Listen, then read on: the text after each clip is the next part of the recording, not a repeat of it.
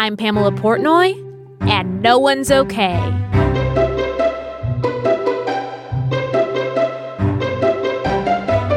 Slap on the third. It's just coursing through my veins with excitement right now. Welcome back to No One's Okay. I am back. I am here today with a producer of 911 and 911 Lone Star. He is also a director and the co-host of Heard the Nerds podcast. Please tell me I got that all correct. Nailed it. Keith Tripler is in the house. What's up? What's up? Hi, Keith. How are Pam. you? I'm doing so well. So happy to be here. Thank you for having me. Thank you for coming in today. I'm happy to meet you and see you in the flesh. In the flesh, not just over email, real life stuff. Can we just be done with all that pandemic stuff and now be ready to just be talking to people in person? I mean, it's just... That would be really, really good. I'm Someday over soon. Who isn't? No one's okay with that. Let's put it that way. No one's okay with that still being a thing. Nailed it. Can I go home now? Did I do it? Did I do it right? You can't go home, but you did do it right. Keith, I don't want to go home. I'm happy here. Yay! Tell us a little bit tell our audience a little bit about your journey. Share as much or as little as you would like. Where did this passion for your work begin? Tell us all. Let me tell you a tale. No. Ooh, with the podcast was let me tell you. Let me tell you a tale. A long, long time ago. So I started getting into the TV and film business on accident. I actually, in high school, I was really into photography and music. I almost went to school for music. I loved stage crew. My friends were all actors and musical theater nerds, and I never quite went that far off the deep end. Much respect to all the musical theater people out there, but I was like, what can I do that's a combination of these three things that I love? And I didn't really realize growing up, I grew up in upstate New York, so small town, Rochester, New York, and not many people there do movies, television, that sort of thing. It's a town known for photography and garbage plates and a really good university. And so to me, it was just not even in the realm of possibility. And then once I started at university, I was kind of like, wait a minute. Oh, this is a thing. Oh, people make money doing this? Oh, wait, I can do this? And it combined all my favorite things that I love about photography and musical theater and music. So that was my start. And then I was at Syracuse University, so they have an amazing program there that I help out with now where they send kids to Los Angeles for a semester. And there you learn from people who are actually in the business and you get to intern, and it's just like a really hands-on experience. And that was kind of when I got bit by the bug. I was like, oh, I'm supposed to be doing this. And I learned more in that half a year semester than I did in 3.5 years at Syracuse. And it was just like, I got to be here. I got to come back. I got to come back to LA. What in particular was it about it? You know, I was always a sucker for behind the scenes footage. I mean, I was the kid that would buy the VHS tapes that were an extra like 40 minutes after. Do you remember those? Like when they would have like, I remember watching The Phantom Menace, and at the end of like the deluxe edition, there was like 30 minutes of behind the scenes. Wouldn't they have an extra VHS tape for yes, sometimes those? It would be a double one, and if you got really lucky. And I watched every single behind the scenes I could possibly get my hands on. I mean, I don't know what I would have done if YouTube was a thing. I'm dating myself, but like the idea that you could just go online now and find all this behind the scenes, like that's all I would do. I still do that. I still follow every like film enthusiast or like grip rigs, like all the behind the scenes Instagram accounts I can find, because I just find the how things get made to be so interesting. Yes. And so, yeah, I mean, it never gets old to me being on set and seeing like, well, how are we going to create a snowstorm in the middle of the desert when it's 98 degrees outside in September? And we figure it out. Like, that's the coolest part about my job, is really seeing how these amazing people come together to make the impossible look real on screen. So very cheesy line there, but it's just how I feel about it. I mean, I don't know if I would qualify that as cheesy. I would just say passionate. Passionate, okay. Which is like my favorite thing, is to hear what people are passionate about. Yes. I think for me, there's a lot of not so great things that are not okay about the film industry right now. Ooh, and we're going to get into those things. I hope everyone voted. And I think for me, if I ever lose that sense of like, oh my God, this is so cool when I walk onto a set. Just even if it's a little bit, even if it's like 5 seconds of like, oh, that's how they do that. Like that will be my cue to be like, I got to go. I got to go do something else. I got to leave. It's that thing where you remember how you felt when you were a kid and you look back and you go, wow, if they could see me now, or if I was me 10 years ago and was in this spot, I would be just losing my mind. So trying to be grateful and trying to be passionate about wherever you are, regardless of what the situation is. I think it's a hard thing we all work on, but the film industry specifically, like if you lose your joy in what you're doing and your love for it, get out. And there's nothing wrong with that, by the way, at because all. I feel like a lot of people are sort of in this business for the wrong I feel like that qualifies for any sort of career endeavor, but I feel specifically for this one, if you're not in it because you love it and you're in it for some sort of like ulterior motive, I don't know if it will pay. It could, but I don't think the chances are high for it paying off for those reasons other than your love for it. Yeah. And I think it's complicated. You don't just like love.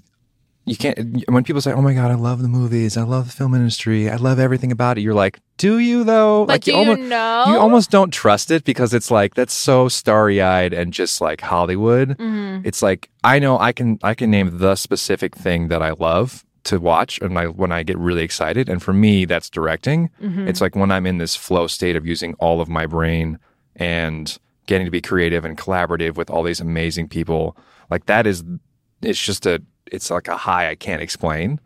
But when people are like kind of wishy-washy about that, it just means either one of two things. Either they don't really do what they say they do, or they just haven't found out yet. They're still learning. They're still figuring it out, which is a long process for, I think, anybody in this industry, figuring out what it is that you're really supposed to be doing or that you can be happy with, right? Because there's tons of people who I know who have started out in the industry. They really want to be writers. Right. They always want to be a director. They always want to be a producer.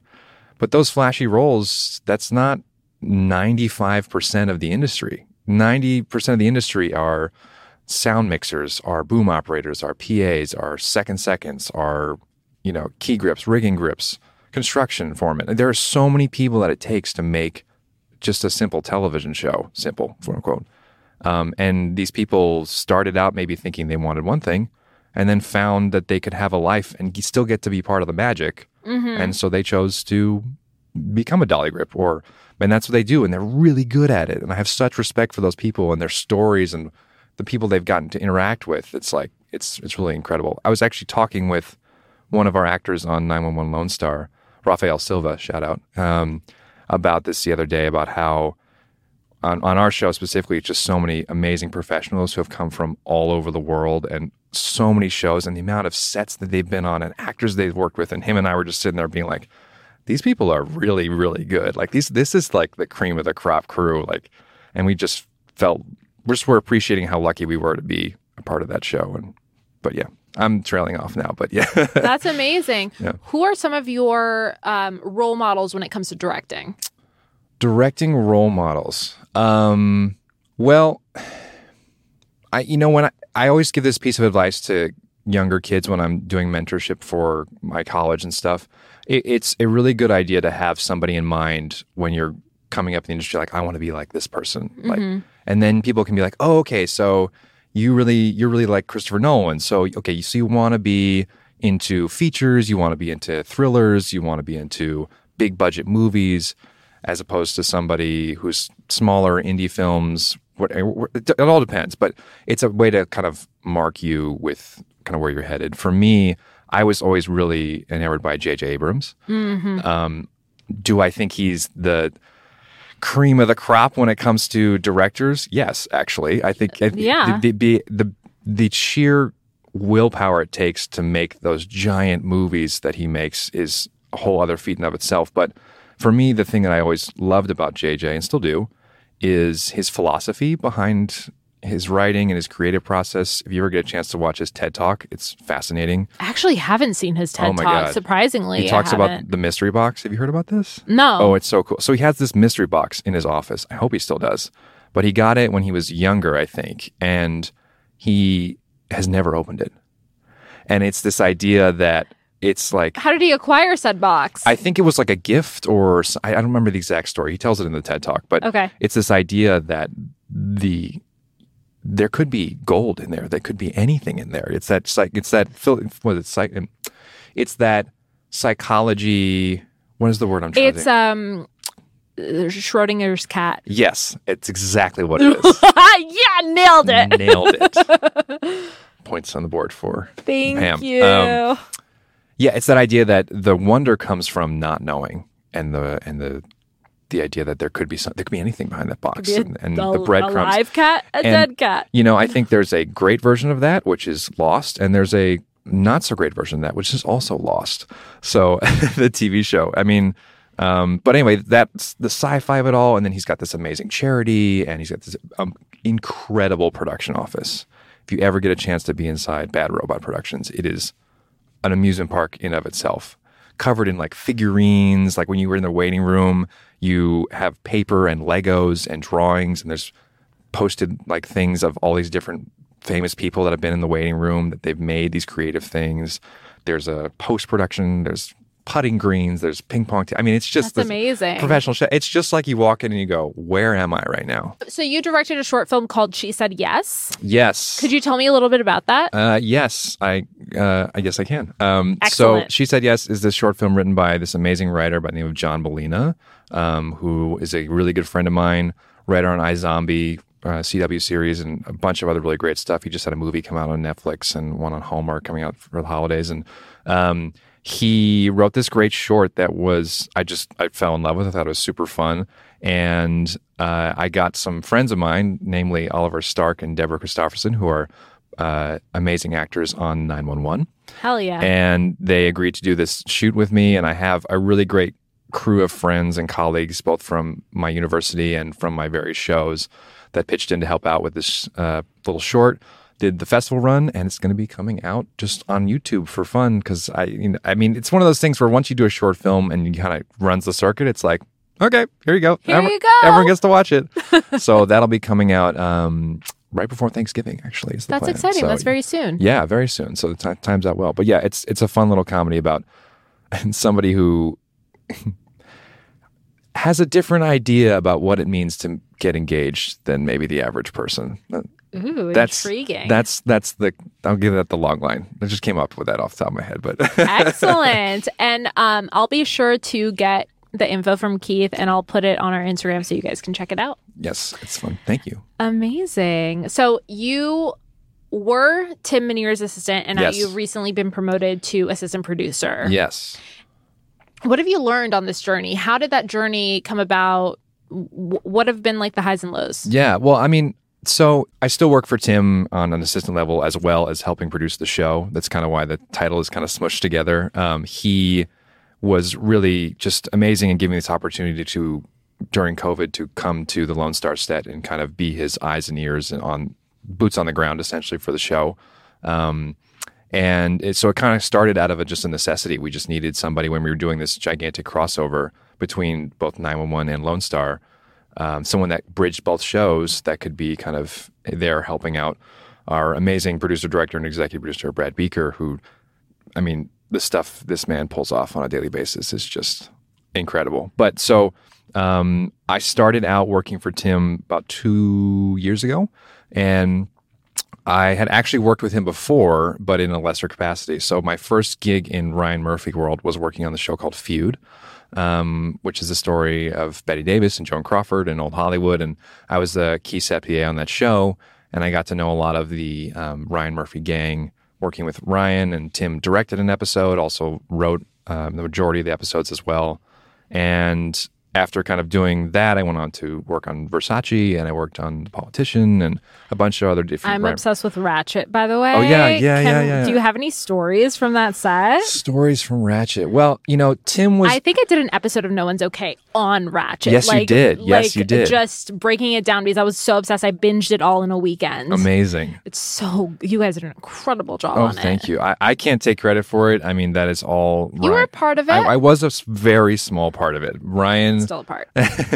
That's Ryan's vision and the incredible people over at Ryan Murphy Television that just make those images and those just incredible stories come to life. For me, Ratchet was something that I was coming in on the tail end of when I started working for Tim. And so, I mean, stories from the set, not so much. I mean, I got to go and be on set a little bit during that. I mean, I was just starting out working for Tim at that point. So the sets themselves were incredible works of art. I mean, the production designer is just incredible. I feel like their visions would be super honed in on like exactly what Ryan Murphy wants.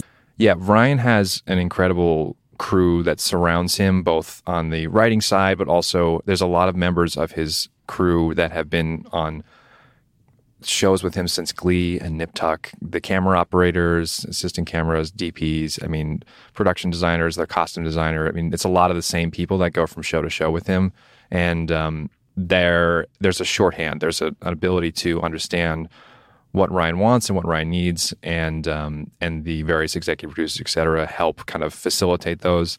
And yeah, it's just an ability to make incredible shows. He's been doing it for a long time now, and absolutely, Ratchet was a specific vision of his, and Tim and I were just kind of along for the ride in a lot of ways. But yeah, I'm glad you enjoyed this show so much. It was wonderful. I completely binged it. I couldn't get enough of it. And People Sarah really Paulson loved it, yeah. is such a powerhouse. I have actually a really funny story about Sarah Paulson. I would love to hear it if you're willing to share it. Yes, I'm totally willing to share it. So it was my third day I'm working on Feud. And I was just learning the Fox lot, which is where we shoot a lot of our stuff. And I was coming around a corner going to the hair makeup trailer because they were doing the tests for Feud at the time. So Susan Sarandon was in there, and Jessica Lange, and they were trying on the wigs and all that fun stuff. Yeah. And so I had no idea what I was doing. And I turned this stage corner, and I full on almost run into Sarah Paulson, covered head to toe in blood. Yeah. And I almost peed my pants because I was so just like, oh my gosh. She looked really gnarly. It was for Horror Story, which shot next door. Mm-hmm. And I was like, oh my gosh, I'm so sorry. She's like, no, I'm so sorry. You must have been freaked out by that. And she said, have you seen Ryan around? And I was like, well, I haven't, but I think he's going to come by this trailer in a minute. She's like, okay, thank you. Yeah, that was my first interaction with Sarah. That is such a classic tale of like being on a lot. Oh my God, I have so many good lot stories. My only, well, I have a couple, but like I was an intern at Sony in the international television department for a while. And when I would like volunteer, like excessively volunteer to go get coffee for everyone in the office so I could just walk the lot, you know? Of course. They were filming, I believe it was Angels and Demons at the time. Okay. And so I would constantly be surrounded by like everyone in the full people with like the Vatican robes, the like robes. the priestly garb. Got it. People from the Vatican. They were dressed up like priests and they were faking for the Vatican, so the guards there and all that sort of stuff. So it was like weird to see them all like with cell phones on their breaks and like smoking cigarettes. Like, the amount of like weird, just like this is just such a funny image. Like I don't like that I have one of my favorites actually. I'll tell that quick story. I can also tell lot of stories if that's the thing you want to hear about. I fucking love stories. So I worked on Legion for season 2. I worked for the executive producers, John Cameron and Lauren Schuler Donner, and we had the privilege to work on this place called The Lot, which is this small little lot in Hollywood. It used to be, I think, Warner back in the day. It's right by the Formosa Cafe, if you know where that is. Yes. Yeah. I've auditioned there. There you go. So it's all Oprah.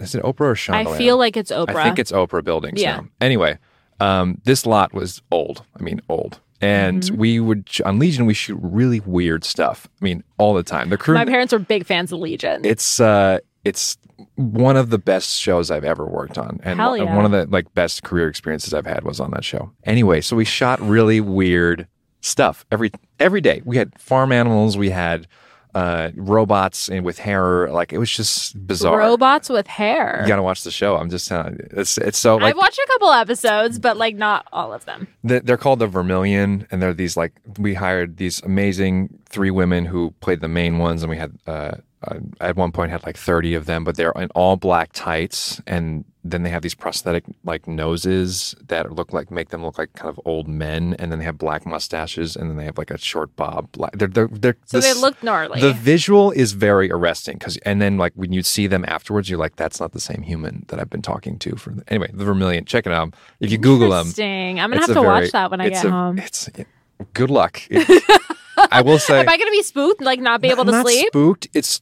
Legion is a show that you have to learn how to watch because it is not like normal television. And Noah's talked about this too, where like like in TV, it's like someone drops a pen and there's like close up on the pen on the floor, and you're like, that pen's going to mean something in about 20 minutes or those sorts of things. So he would drop those television tropes all over the show just to screw with the audience. Right. So it'd be like, you'd think, oh my gosh, this is definitely gonna have some meaning, or like you try to grasp what's going on, and then it's nothing. So people are constantly like, what does it mean? Like, because there's all the symbolism in the show through lots of different stuff. Forces the audience to give up control. Yeah, well, it's the whole idea is that the story is being told through the lens of a superpowered, mentally ill character.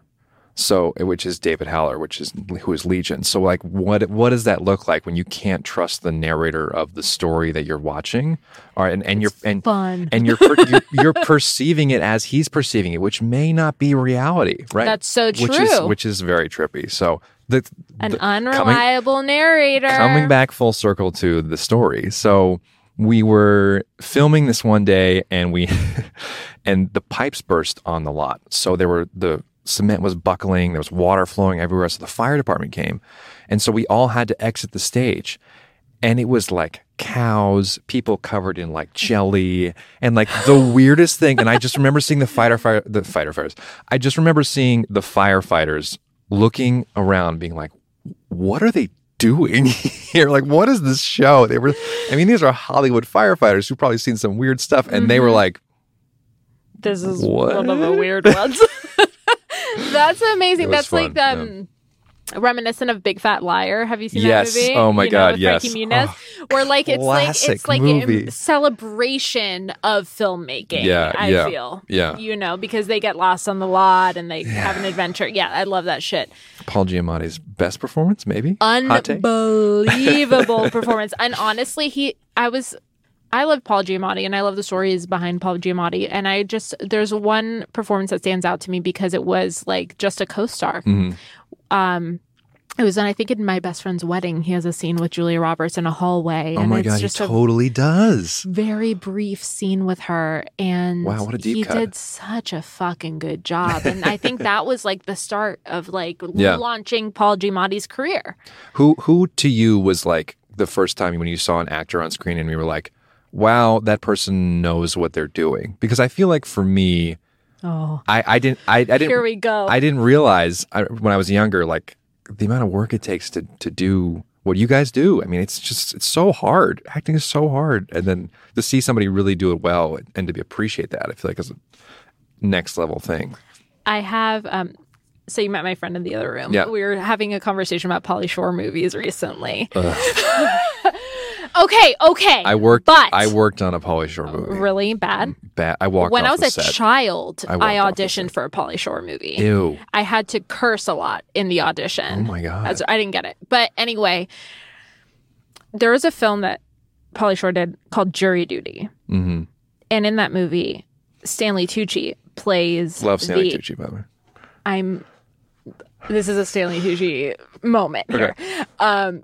I love him. I'm a super fan of Stanley Tucci's. And he's in it. He plays the antagonist. And I remember even as a child watching that movie, mm-hmm. I was like, that guy. I was obsessed with his performance. Who is that?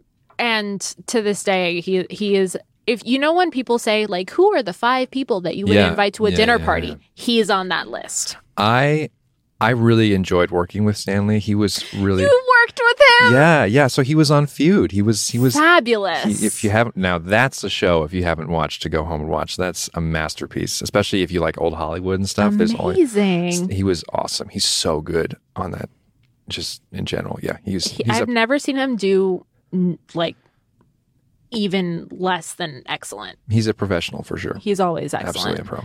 And like people always ask like, well, whose career do you want to emulate? I'm like, that dude. That guy. Yeah. That's the guy. That's so interesting. What would you say are some misconceptions that roll around about filmmaking? That roll around about filmmaking. Wow. Okay. Misconceptions that roll around about filmmaking.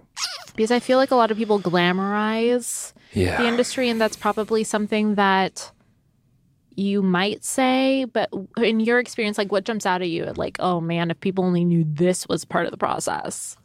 Well, there's a lot. I mean, I think for me, one of the things I wasn't expecting when I got into it was how many people you start out on a show and you will say, oh, I'm just starting out. This is my first show, or I'm working towards being a producer or director or whatever. How many people will come up to you and say, get out. Don't do this. And not in a like mean way, in a like, my life is terrible. Like I don't get any sleep. This industry is really hard on people. Like you can do better than this. And I wasn't expecting that. How many people have said that to you, ballpark? Dozens. I mean, dozens. And I started taking it as honestly a sign of like that I was getting somewhere, because, and it was always people I cared about. It was always people that I liked, that I was talking to. And I think for whatever reason they just were like, I don't know, you can do better than this, or you don't belong here in some way, shape, or form. And I don't really know if they meant it as a compliment or if it was just like they were at a point where they were just feeling it at that time for whatever reason.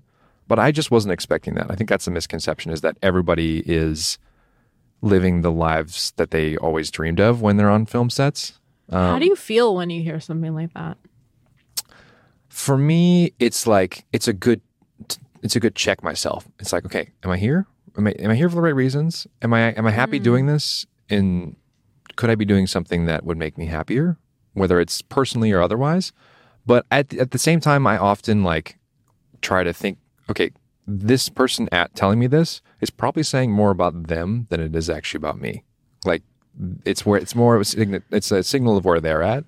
I feel like that goes with like most things. Yeah. So I mean, I think the other thing is that when you go to film school, everything you learn there is wrong. What film school did you go to? So I went to Syracuse University, went to Newhouse, the nerd house, if you will. But I actually studied art photography for 3.5 years and then just dropped that to a minor. And that was like how I started out. Because I went to film school, but it was more theoretical than it was practical. Which I only had one class that like was to make something. Yeah. And that's part of why I really love going and helping out like the kids that are in Syracuse and Los Angeles, that program, because I feel like I just wish that when I was there was somebody being like, okay, so first of all, don't buy gas at the first station off the freeway. It's always more expensive. And if you are picking up lunch, go to the back alley and go up to the valet that lets you stand there for 5 minutes and go pick up lunch. Like that sort of thing is so much more helpful than dissecting why Hitchcock decided to put a bird in a shot. Like by the way, that's what I was learning. By the way, really important stuff. It is important to know long term. Mm-hmm. But if you want to go to Los Angeles and have a job and make money, to get you started. Yeah, it's like trade school versus academia. Really, it's that whole thing. And filmmaking is a weird profession in that you kind of need both. You need the academia to have a good work ethic, to have a critical thinking, to be efficient, to understand how to organize your time. But you need the trade school to like know what is what. And I think Full Sail is kind of the example of like a full-on, or Emerson, like a full-on trade school for the industry. And then you have the academic version, which sounds like you went to. Yeah, it was more theoretical. Right. Yeah. And so you kind of have to have, I think the best version is somewhere in between, which is what I found when I was here working, being at Syracuse, but also being in LA and getting a chance to like intern all day and then take a class from somebody who was like working in the industry. And I remember going back after my junior year and being like, I took this writing class senior year, and this professor was talking about like how a writer's room works and like how scripts get developed. And I'm sitting there going, I don't think they do that anymore. I was like, that's fascinating. So you were like seeing what's current versus like what they're teaching. Yeah. Oh, interesting. Yeah. But that doesn't necessarily mean that it's not useful. I think that's the other thing, is that like people are so focused on getting ahead in the film industry sometimes that they don't sit back and appreciate where they are and what they're doing and understanding that it's part of the journey, So I think one of the misconceptions that rings true is, I remember when my first job was an office PA on Castle, great network television show. And I got in there, and I'm type A. I got good grades. I was always trying to get ahead, trying to be organized, trying to do my thing. And I remember being friends with the showrunner's assistant and the executive producer's assistant. And at the time, they were around my age now. And I was like, I don't want to be an assistant when I'm 29, 28, 30. I'm going to be in it. I'm going to be doing the big time jobs. I'm going to be a producer or whatever I thought I was going to be at that time. And I thought for some reason that was a bad thing, that they were an assistant at that age, late 20s, early 30s. And that's such a closed-minded, like type A stigma that I think people come out with here. They're like, I have to get this by this date. I have to be this by this time. And it's seeing people's stories are so interesting in this business. Like one of our writers on 911 was a respiratory therapist for most of her career, and then just started writing after 20 years working in medicine. One of our other writers on that show, she was a 911 operator for 25 years. Amazing. And then started writing and like submitted a script through some people that she knew that were in the industry and somehow made it all the way to us. And was the script based on reality? It was a spec, I think, at the time. And it was like, there were some cases that she had used, and also there were like just ideas that she had. And she's been a great, and she's really been a great asset to both shows, actually. But like having a 911 operator be able to be like, oh yeah, this is what really happens. And then there have been some things where we would use like her, if you watched 911 last season, there was a takeover of the call center that was based on this fear that she had of like, what if someone took over the call, like what if someone came in and like forced us to do X, Y, and Z and reroute ambulances or like, and that was always something she thought about as a call, and so we kind of morphed it into this big idea. So that's amazing. Yeah. So, but the point is that like there's no timeline, and it sucks to hear that, and it's good to have goals, but understanding that sometimes it takes being an assistant for 8 years absolutely in order to find the right opportunity.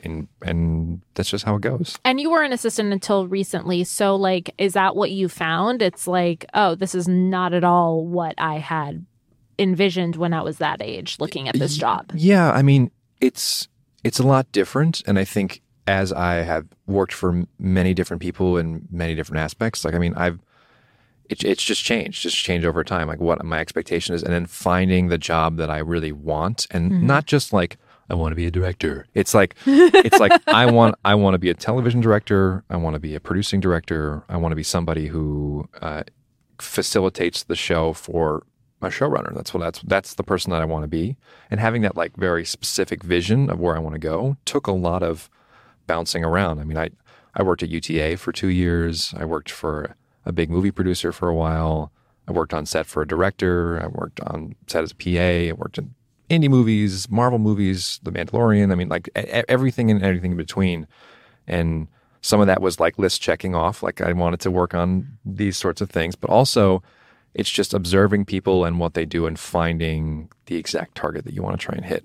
And then at some point for me in my career, it became less about the title, the flashy, like, title of the whatever show I was working on, and more about the what I was doing on said show, or what would my day-to-day look like. And that just took time. It just took time and bouncing around a bunch. People often would look at my resume being like, wait a minute, you worked in post? Do you want to do post? No. Wait, you were at an agency? Do you want to do development? What do you want? What do you want?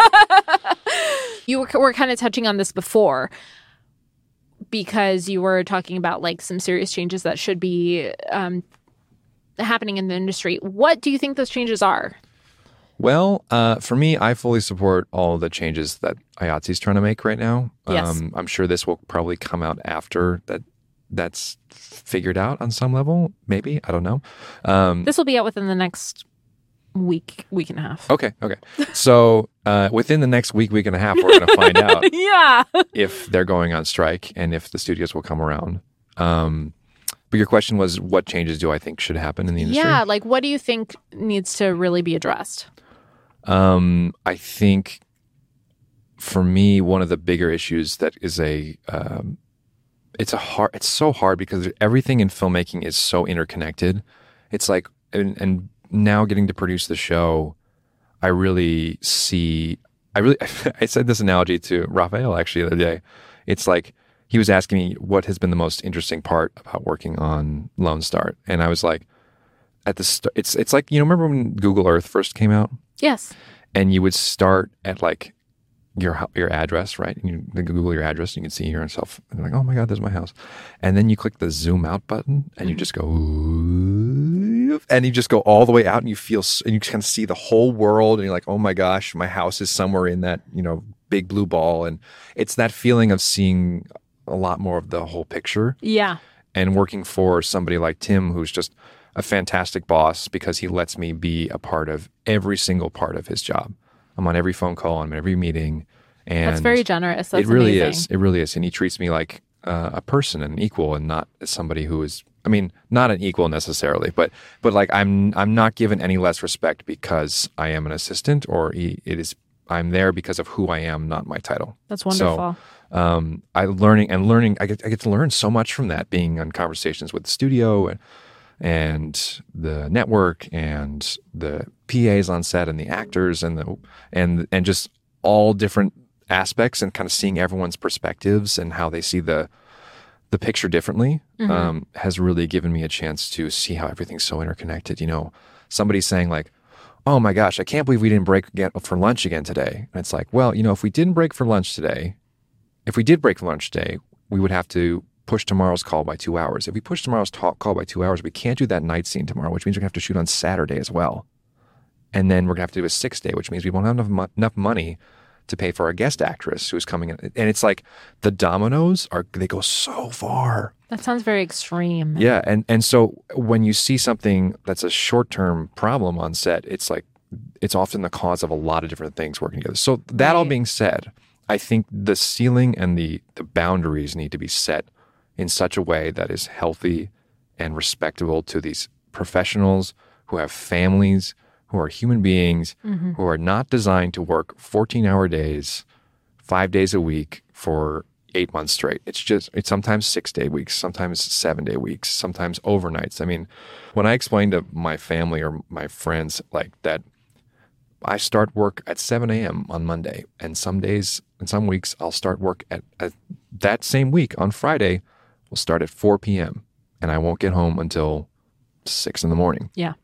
And so my work week goes from Monday at 6:30 when I leave my house to Saturday at 6:30, and you only get paid for 5 days. And that's me, who, by the way, am lucky enough to get to work at call and leave at a wrap. Right. Not to mention the office staff who have to be in the office every single second of us rolling, and also regular office hours. Not to mention the post-producers who have to turn around the show on such tight deadlines because the network's only giving us these air dates and this many days to shoot the show, this many days to post the show. And if we get behind on it's just like, I think that there should be a higher just baseline level of protection for the people that are working these crazy hours on set. They love it. Don't get me wrong. You have to love it on some level to be in the craziness. The craziness is super fun. Absolutely. There's something alluring about it, for sure. But the wearing a 14-hour workday like a badge of honor, the culture of work harder is... It's not sustainable over... Yeah, it's really not. There's a reason why period. The life expectancy for 80s is like 65 or something crazy like that. Like, really? Yeah. There was some stat that came out. I don't think it's actually true. Oh my God. But everybody resonates with them. They go, oh yeah, that makes total sense. Because when you're doing these shows, yes, you have your hours that you bill, but there's so much stuff that goes on outside of that that's not in your billing hours when you're working on big shows. You have to sacrifice your lunches. You have to sacrifice your call time 7. You end up getting there at 6:30 because you know there's stuff to do, and you know that you're going to have a more successful day if you get there a half hour early or an hour early or whatever it is. And these people want to do a good job. So I think, long story short, support the IATSE with what they're doing, trying to get a 10-hour turnaround minimum. I think they should go more personally, but it's tough to be put in that place. I don't have all the information. I don't know what the right answer is. And I respect the people that are trying to make it work on both ends, because compromise is never easy for anybody, but that's usually what makes it the best solution. So I don't know. Amazing. Yeah. You mentioned that when you were first diving into the industry, people were saying, get out. So now that you're in it, what advice would you give to someone that was new? What advice do I give to someone that was new? Don't get gas at the first gas station. All the same stuff. All the same stuff. No, I think I would say everybody should PA. And I mean everybody. I mean, if you want to be a studio executive, if you want to be a writer, if you want to be a director, if you want to be an actor, I think you should PA. And I think it's a great place to learn what the base level production looks like, what happens behind the scenes, what happens on the people that are on the bottom of the totem pole. Because when you climb the ladder, I think it's important to have a perspective on what people are going through at the bottom of the ladder, right? I mean, it makes you a better boss, makes you more considerate. You understand what they're going through, so you're not asking things that are just ridiculous, you know? So I would say that. I mean, I find that also to be kind of a hypocritical piece of advice, because it's like, get a job. Like that's not really good advice. I talked about earlier about having kind of an idol or somebody whose career you really admire. Yes. Yours being Stanley Tucci, mine being J.J. Abrams. And I think, but like on a deeper level, kind of in this realm, I would say when you decide to really dive in, when you get your first entry-level job, when you get your first big assistant job, you have to know who you are before you walk in the door. And the reason I say that is that the industry will take from you everything if you let it. You have to know your priorities and what makes you a human being, because you can get swallowed by this whole world, the flashiness, the hours, the demands, the people who are not mentally well that are in positions of power that will abuse their employees. Yes. It exists. It's out there. And you have to know in yourself what you're okay with, what you're not okay with. You know, if you need to be home for the holidays, if you need to see your parents at least twice a year, if you need to get a massage once a week. I mean, whatever it is that you need to be okay, as best as you can, you really need to set those boundaries before you start, not while you start. And it's hard, and it's kind of an impossible task, especially when you're younger, to know who you are. Because you're just trying to get there. You're trying to get there. You're so focused on the job, and you think that the job is the most important thing in the whole entire world. Like, I remember being at UTA and being in the mailroom and being an assistant, like, the agents like walked on water. Like, yes. You knew everyone's first and last name. You knew their rep. You knew who they repped. You knew when they walked the door, if they called, it was a big deal. And then, like, once you're outside of that, you're just like, oh, that's just a human being. Yes. And for some reason, I know their name because I just was drilled into my brain that it was so important for me to know these things. And it's like, yeah, it's important, and it's good to do a good job. But there are more important things. And I'll do one more quick story about it just to kind of give you good perspective. That was a really formative story for me. I was working on Castle, and there was a big to-do about the phone. So the phone rang, you got to answer it. That's the office PA's job. Always have to answer, because you never know what it's going to be. And somebody was covering for me who was a bit older, who was one of the actor's assistants. And I was going out for a doctor's appointment. Again, setting boundaries, going to doctor's appointments, like they're more important than going to your office PA job. Anyway, and the phone started ringing.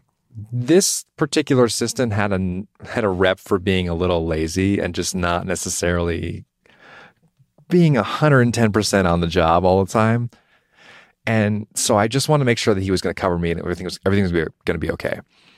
And the phone started ringing and I'm like halfway out the door. I'm like, hey, are you going to answer that? Like, it's just ringing. And he looks at me and he goes, Keith, what happens if I don't pick up that phone? And I'm like, well, Nancy's going to get mad. We're going to miss the phone. It could be the studio saying we're shut down. And he's like, no one's going to die. And I was like, yeah. Can't argue yeah, with you're that. kind of right. And it was just this moment of like, we're not saving lives. This is not the end all be all of the entire world. And people put so much effort and they're so passionate. They get so ramped up. There are more important things like being okay than making movies. So what are the things that make you okay? What are those things that you prioritize and keep you grounded? Well, I'm still figuring them out, but in a lot of ways, I think as situations change, you kind of have to adjust them. For me,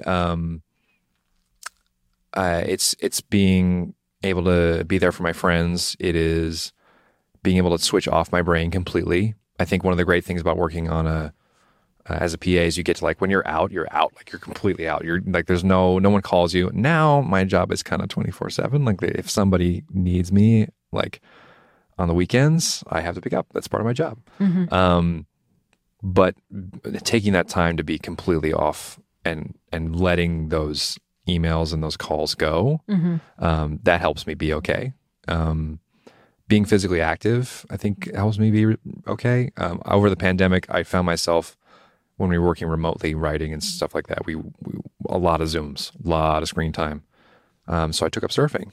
And I started, excellent. And I loved it because I was completely unavailable. I couldn't pick up a phone. I couldn't have technology on me. I just had to be in there with my board, flailing around a bunch and getting wet. Focused on not, wiping out. Yes, exactly. So that helps me be okay. And then just having my own hobbies. I have a million hobbies. I have this podcast that I like to do for fun. Which is exactly what I was going to ask you about next. Tell me about Herd the Nerds. So Herd the Nerds is a podcast that me and one of my best friends, Devin O'Connell, run. We started it during the pandemic, as many people did start their podcasts. And we talk about everything from nerd culture to interviewing writers. One of the writers on 911 actually came on and did a really deep dive because he was one of the original creators of Batman Beyond and all the animated series that took place in the DC animation world. So we talked about that. We did a big Star Wars binge where we all watched the Clone Wars and like went through all that and talked about our favorite Star Wars characters and stories and that sort of thing. So we talked with like people that are connected but also who are just nerds. Mm-hmm. So we're going to be recording an episode upcoming for Halloween with a very good friend of mine who's obsessed with zombies. And she's also like a big time influencer and that sort of thing. So it's like it's not something you would expect from her. She also has like a true crime podcast as well. So it's just lovely. Like, I love it when you get to meet people that you see them as one thing and then you like flip the card over and you're like, oh man, but you're really into all zombies. This now. Very confusing. That's so amazing. So you are also very involved with Angel City Pit Bulls. Mm-hmm. Could you tell me a little bit about your work with them? Yeah. So Angel City Pit Bulls, for those who don't know, is a pit bull rescue based here in Los Angeles. We have a really amazing community and we save hundreds of dogs every year through our amazing partners at LA Animal Services and some owner surrenders and lots of different ways. But my work, I don't do as much as I did before because of the nature of COVID and the pandemic. But for a long time, I've been volunteering there, working their events programs. So I would help organize adoption events and different sort of media attention that we would get and that sort of thing. So it's a really, really great organization. We'd have a lot of fun. And it's funny sometimes when that was my first thing that I did when I got out here. My mom was like, you have to find a way to volunteer when you come to LA. That's another piece of advice I would say. Anybody who moves to LA and they're trying to get into film and television, like do something that's humbling to all that. And I personally find that volunteering is really, really good for your mind and your soul, and just understanding that there is a bigger world out there, especially considering you just occupy this very small space within a very small industry. 100%. So I started with them right after I got out here, and then they asked me to be their events coordinator. And it's just an amazing place. If you're interested in volunteering, we are always looking for volunteers at our shelter. It's in Mid-City. And our main focus is educating, advocating, and celebrating pit bulls. So I love pit bulls. They're just the best. Every pit bull I've met has been a treat and a snack. Yeah. They also like treats and snacks. They love treats and snacks. Give your local pit bull a treat and a snack. Yes, absolutely. And do you have a dog? I don't have. Well, I sort of have dogs by proxy. So my roommate has a dog, and then when I was much more involved with Angel City, I like to say I had like 30 because I would have my favorites, and you have certain dogs that you really love that are part of it, and that's how I would get my dog fix. Because unfortunately, in Los Angeles and a lot of places, it's hard. Breed restrictions are a thing. It sucks. It is. It's a real bummer because I personally have this like long off dream someday of developing some sort of like owner certification or certificate where the owner and the dog go through a training course that then certifies them to be allowed to be in an apartment complex. Like, as opposed to this dog weighs 40 pounds, therefore it should not be allowed in a building. Like, that has no indication of what kind of behavior the dog will exhibit. 100%. And it's like, you should know as an owner how to not put your dog in dangerous situations, or to that's half your job, right? It's like, these owners that walk like there are no bad, in my opinion, there are no bad dogs, just bad owners.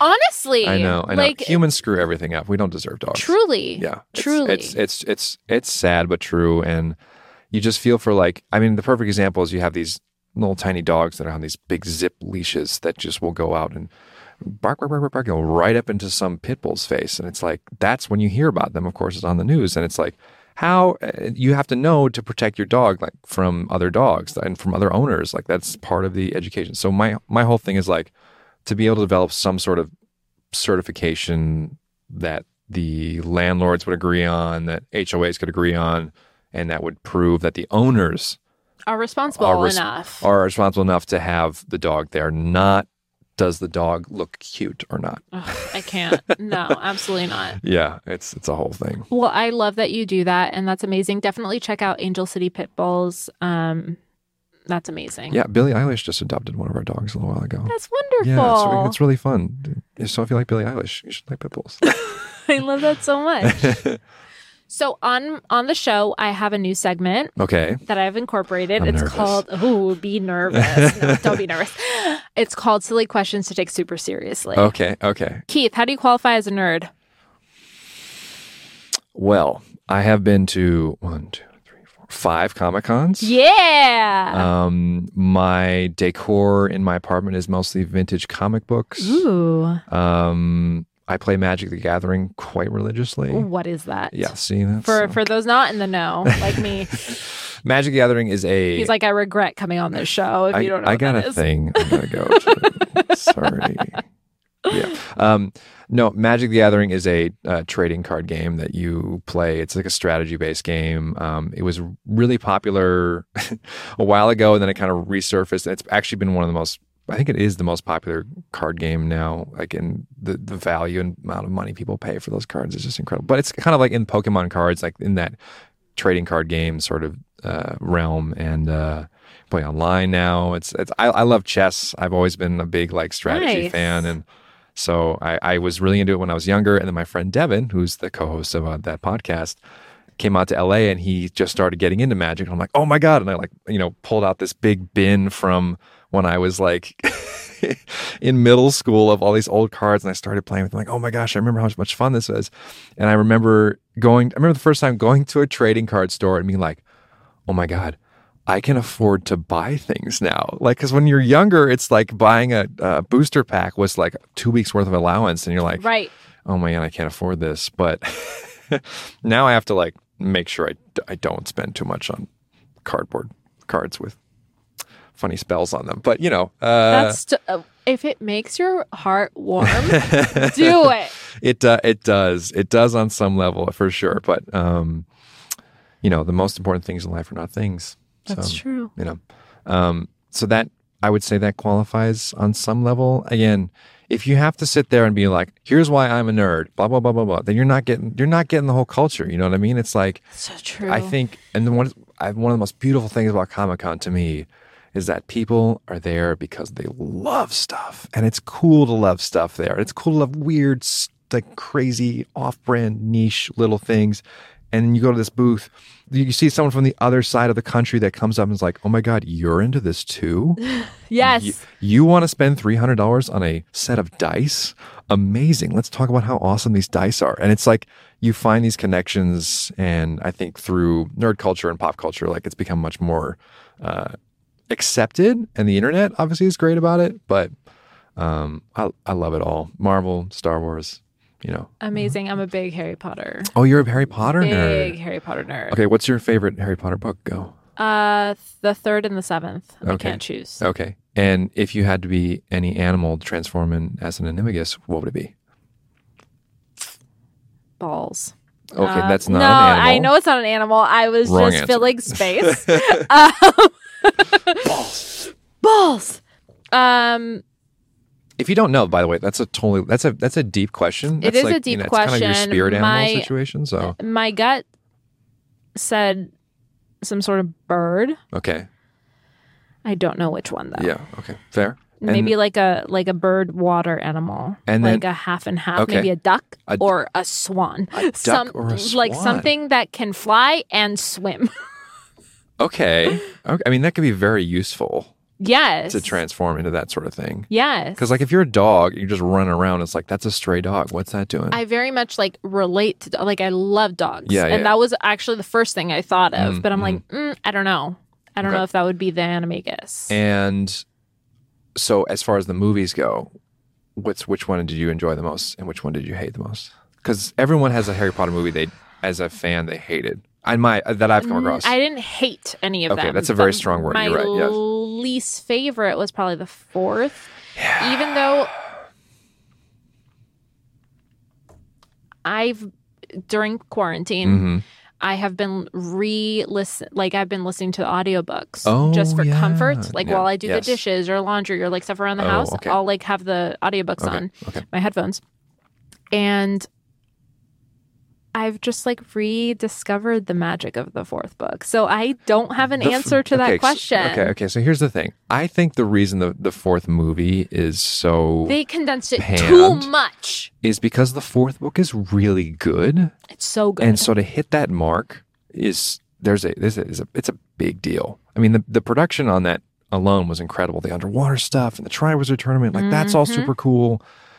But the base level acting and the base level like plot lines, I think they got caught up in the cool stuff and not enough to like the heart of the story, right? And are the actors portraying the sentiments of the characters well in such a way that we find to be believable, you know, which is hard. And movie making is so hard. And they're in the middle of doing.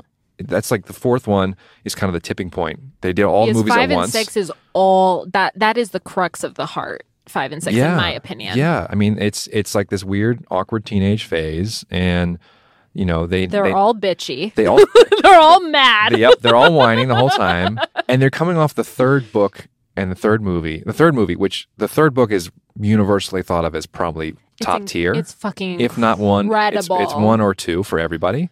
And so I don't like 2 as much, honestly. I don't. no, sorry. I mean like as ranking. ranking. Yes, Yes. like the third book is 1 or 2 for most people, Mm-hmm. but and so to do that movie and do it well was a feat in and of itself. And then the third book and the fourth book, like lengthwise, is a big jump. Yes. Like to condense. I remember when I saw how big that was when I was like, because I got it like right when I came out. I was like, Duh. what is this?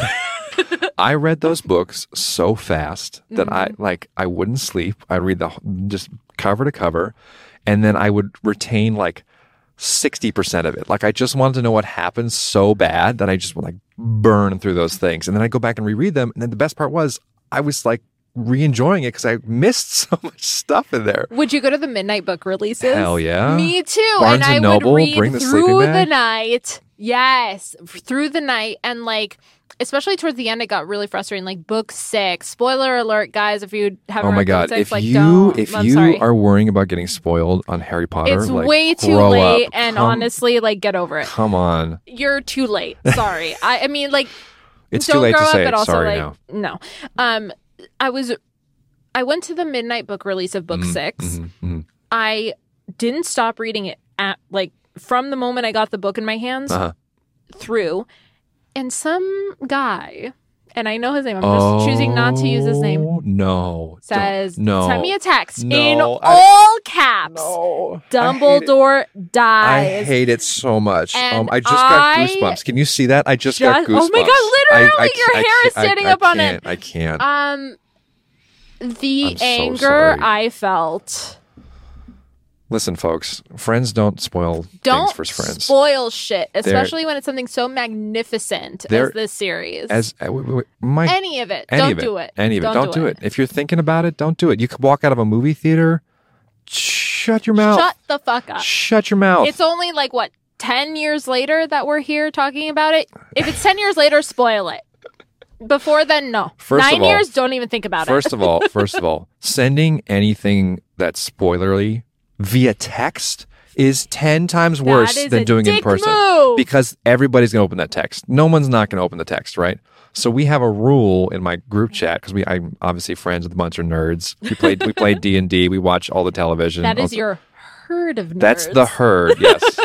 Herd the Nerds is HEARD, I by the way. know that, but it's Because a play puns. on it. Because puns. It's very punny. I can't help it. And it's like if you send a spoiler, you're in timeout. Like it's like You get done in the chat. Seriously, that's happened before. We mix the amount of just separate group chats we've made because if it's like only certain people have watched it. Different like- levels of shit And it's talking like, in every group. It's like, wait, did you have everyone here has watched this, right? Yes. Okay, great. We can talk about it. Or the other feature we've discovered is the invisible ink. Have you seen that on iChat? Or like iChat? Oh my God, iMessage? I have seen it. Is it vanish mode or that's on Yes. Instagram DMs? It's- which I that's- still don't understand That's how that works. Instagram DMs. But with iMessage, you can send a text and then it's like blurry and you can only see it if you move your finger across Ooh, it. very shady. And so it's like if it's a spoiler, like we'll put that invisible ink on it and just like say this is a spoiler because you know so that way people can, or there'll be a hit thumbs up this text if you watched, and then we wait till everyone hits that thumbs up. Amazing. That's our system. It's worked pretty well so far. Very good for you guys. I love that. We are the guys that will go to the movie theater on Thursday night to watch things, Marvel movies, Star Wars movies. I mean, like we're on it. TV shows. For Harry Potter, my girlfriends and I, one in particular, we did the midnight everything for that. Dress up? Yeah, we put lightning bolts on Okay, our all right. foreheads. Just the lightning bolts? Oh, you know. Come on. I feel like I have shirts. At the time, I didn't have the full garb. Listen, I think you could do a really good lavender brown. Like I feel like Why? what? Not Hermione Granger? You could totally do Hermione too. Why lavender, though? Well, I just was thinking of brunettes in the film, Okay. and the first person that came to mind was lavender. Okay. That's not saying that you are. She was blonde in the film. She was? Yes. No. Yes. Maybe dirty blonde, but she was definitely. So was Hermione. I just really offended Pam. I'm having problems right now. We're going to move on from that. You could totally do Hermione too, by the way. Thank you. You could do that's any- all I wanted you to could hear. do- How hard was that to You say? could do any character you wanted. Thank you. Hermione, Snape, or McGonagall, I'll take it. Seriously. Thank you. I was ragging on your costume, and that's just not my vibe. I'm You know, sorry. I truly am sorry. That's so sweet. You don't have to be. We can give each other shit on this show. It's completely fine. I know, but it's like, you know, here I am, a connoisseur of nerds, and I'm like shitting on your cosplay from, you know, like that's not the vibe I want. Let's shit on your cosplay. Tell me about your cosplay. My level of cosplay at Comic-Con is so disappointing. Everyone's like, "Do you dress up?" And I'm like, I wear nerdy t-shirts. But what is your go-to fandom that you celebrate through your wardrobe? the go-to, wow. I would say I have a good collection of funny Star Wars t-shirts. Mm. If you're familiar with the kids book Goodnight Moon. Yes. Yeah, so it's like green and red and orange. And so I have a T-shirt that's green and has the cover. It looks like Goodnight Moon. And it's a picture of a stormtrooper looking out the window. And instead of a moon, it's the Death Star. And the famous quote from A New Hope, it says, "That's no moon" on the T-shirt. So that's one of my favorites. Amazing. I have a Nike T-shirt that's not a Nike T-shirt. And it's looks like the Nike swoop, and it says Jedi, just do it. Or like, don't, like, you know, the Yoda quote, it's like, do not try, do, or, you know what I'm saying? Oh my God, I can't. The fact that I'm screwing up this quote is embarrassing. There is no... Do or do not, there is no trying. Correct. Yes. That is good. Just do or do not, there is no trying. Is what's on the T-shirt. Excellent. Stuff like that, where it's like kind of deep cuts, but you get it. If you get it, you get it. You know what I mean? Absolutely. Yeah. Keith, before I get to the final and important question, Yes, please. Where can our listeners follow you? Yes. You can follow me my photography on Instagram at Keith Tripler.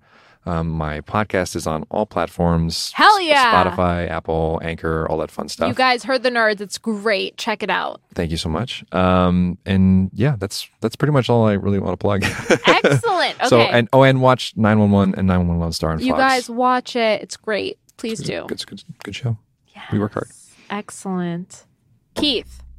Pam. That was a very dramatic Dun, echo. dun. Are you okay? I am okay. No. Are you better than okay or worse than okay? I had one question to get right this whole time. It was sitting right there, the answer, and I screwed it up. A lot of people do it. I have to be like, and I screwed it up. I'm comfortable enough with you to just be like, and literally we just met, folks. But let me tell you, folks, we just met. But I'm comfortable saying, no, you're wrong. You're not okay. Are you better or worse than? Am I better or worse than okay? I'm better than okay. Hell yeah. Yeah, I would say I'm better than okay. Why? What's going on?